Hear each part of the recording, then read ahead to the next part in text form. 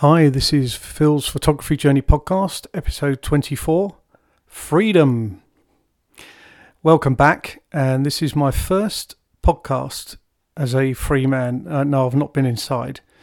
You will know from previous podcasts, this is all about my journey, and the huge step was taken on the 15th of October when I left my 9-to-5 corporate job.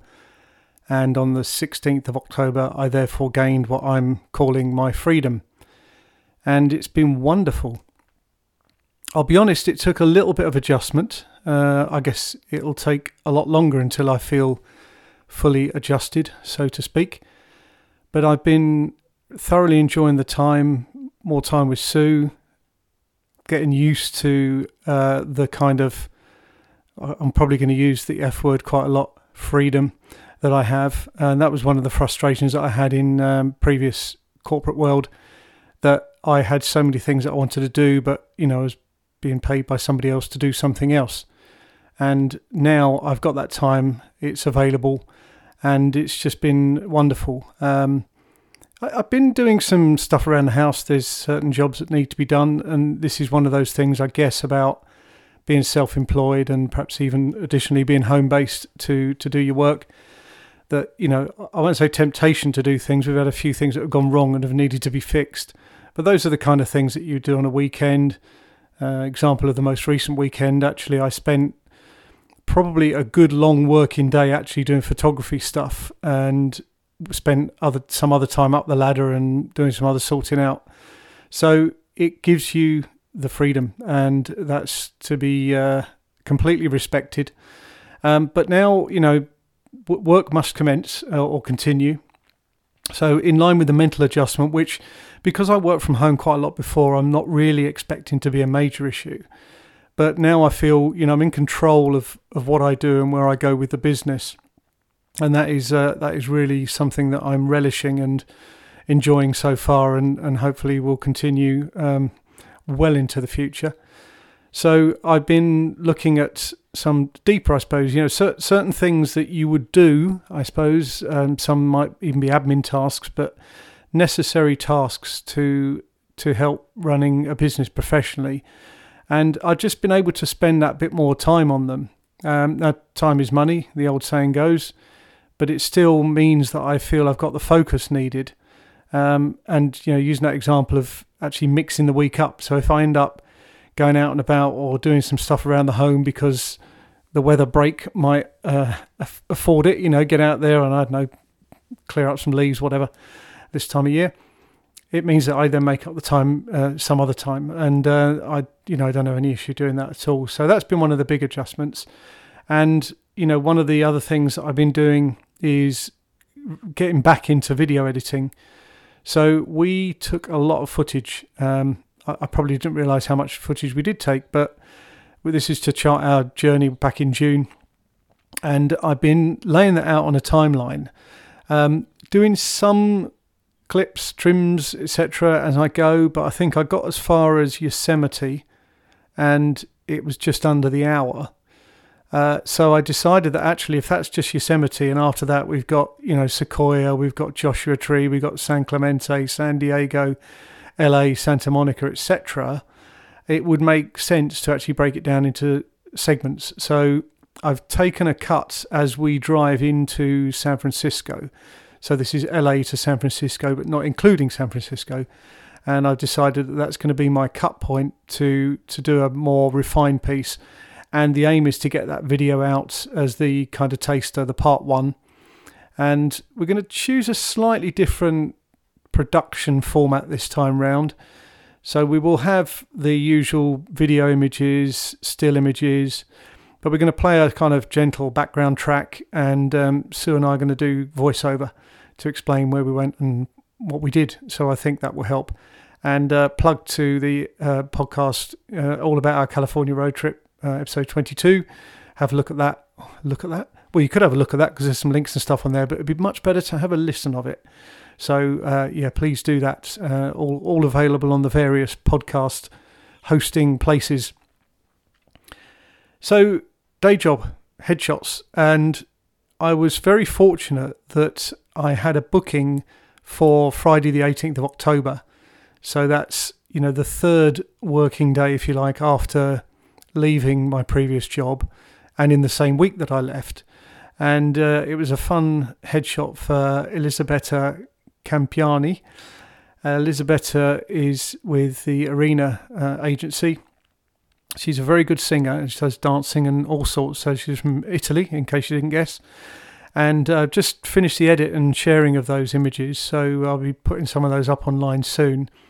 But there was a very interesting YouTube clip that she told us about where she was in Euston Station and met up with this guy who was playing the piano and ended up singing a few songs, classics. And I think in the first 3 days it had 60,000 views or something. I think the fella who does it, there's a bit of management or control of it. It's not completely spontaneous, so he does reach out, put things on social media for anyone who's interested in meeting up, and Elisabetta took up the offer. But there was no prep to what she would be doing. It would just be, almost, I believe, can you sing?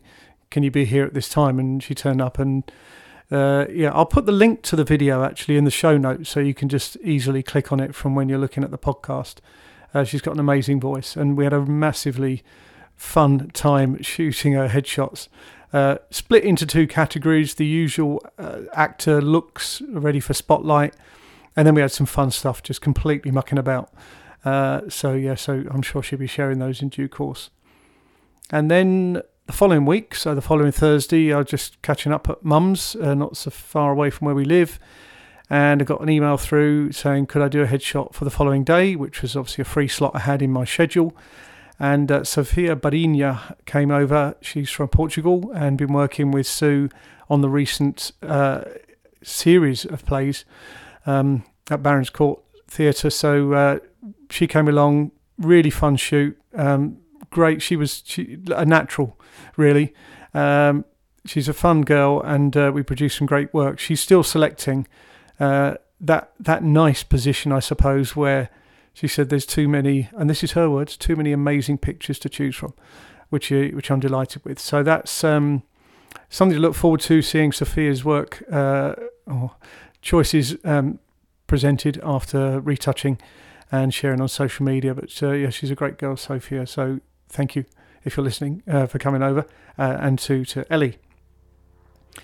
One other thing I did was a family birthday do. So it was a 50th birthday party over at Newbury in Berkshire. And I just took my camera along just to record it. I mean, I suppose it was almost like Party Snaps Plus, the plus being that it was with a decent camera, the Z6, Z6. I left the kit lens on there. In fact, it's the only lens I took, which was 24-70 f4.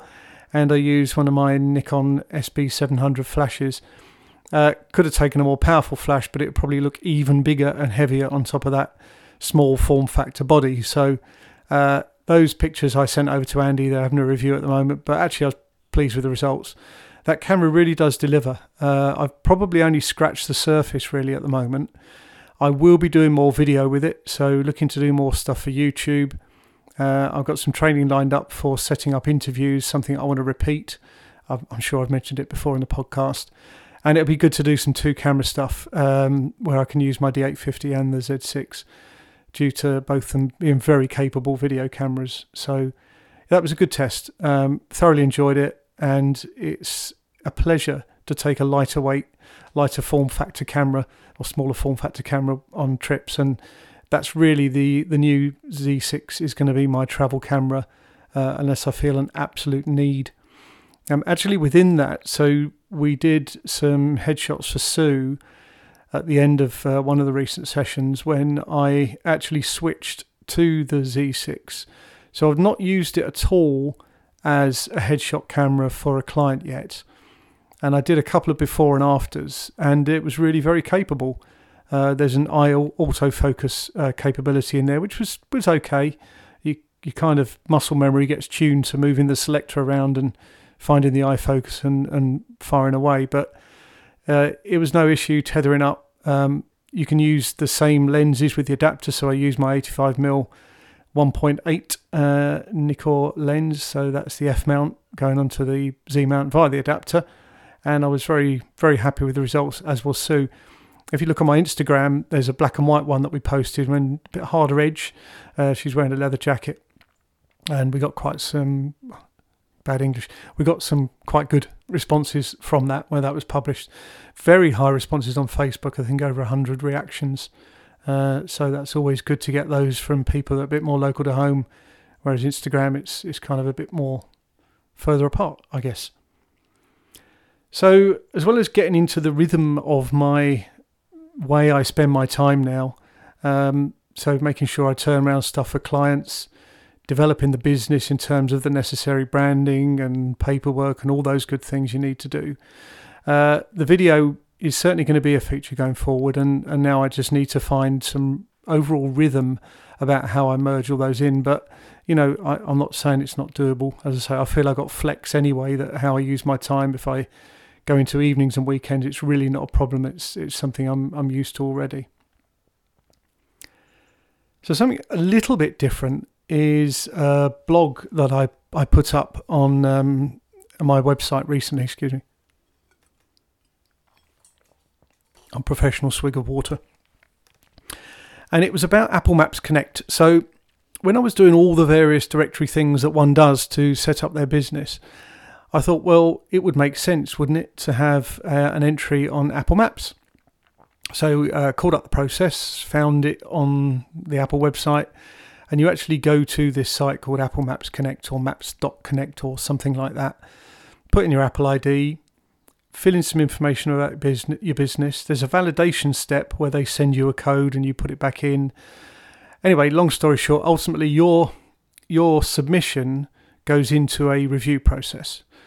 So I sent it off and waited and waited and waited some more.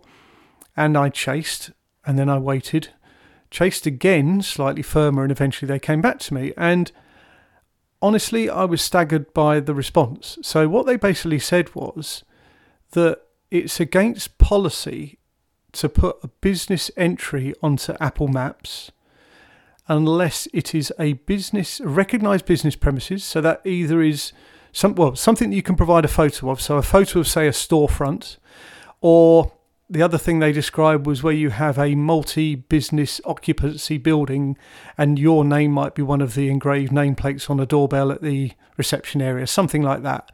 So you could take a picture of that would be acceptable. So it goes on the splash screen at the back. That wasn't a nasty sound effect. I just knocked a piece of paper. Sorry about that. And the other wording was something like where people could turn up and expect to be served by a member of the business, responsible sort of thing. So very, very strange. I was quite taken aback, to be honest. There are many, many businesses that operate that don't have that setup, from builders to consultants, accountants, photographers. Various people will have some kind of use of maybe a home type building that won't necessarily be associated with the look of a traditional business. So I felt it was extremely constraining, extremely sort of one-dimensional of Apple almost to have that. I fed back to them. I did copy in Tim Cook, the chief executive of Apple, not expecting a response, but hey ho, nothing ventured, nothing gained.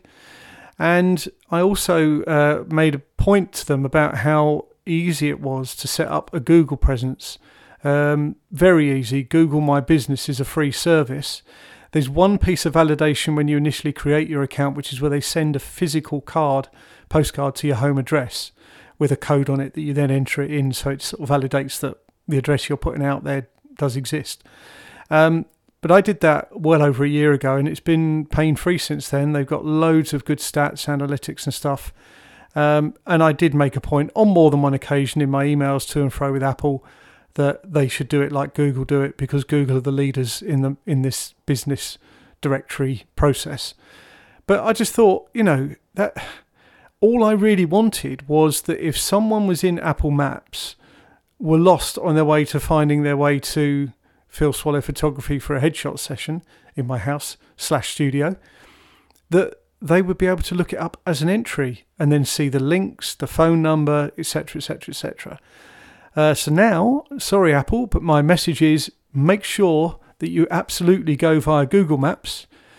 because they've got a full and comprehensive reference of my business on there, and then you won't have any issues finding me using Google's mapping, directions, and all the above to find their way to Phil Swallow Photography.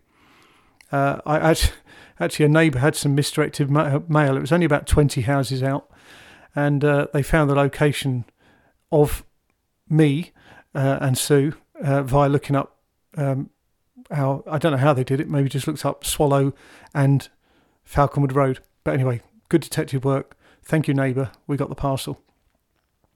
So, I don't know how this works really with Apple. I've left it with them. They've got my feedback. I'm not expecting them to do an immediate policy change on the back of what they've got here. But, you know, I just feel it's very poor. Actually, there's one additional footnote. So there's an entry on there for a person not that far away in the same road, and it's for stadiums and arenas. Sorry, Apple, no stadiums or arenas around here, all houses. I did point out to them, they said, oh, that'll be from our previous data provider. Okay. So when you change providers, or when you take everything within to Apple in terms of data management, don't you apply policy then and make sure that they've only got a shop front to stay on board, if you like? Anyway, I don't want that to be too much of a rant. It was frustrating, disappointing for a company such as Apple.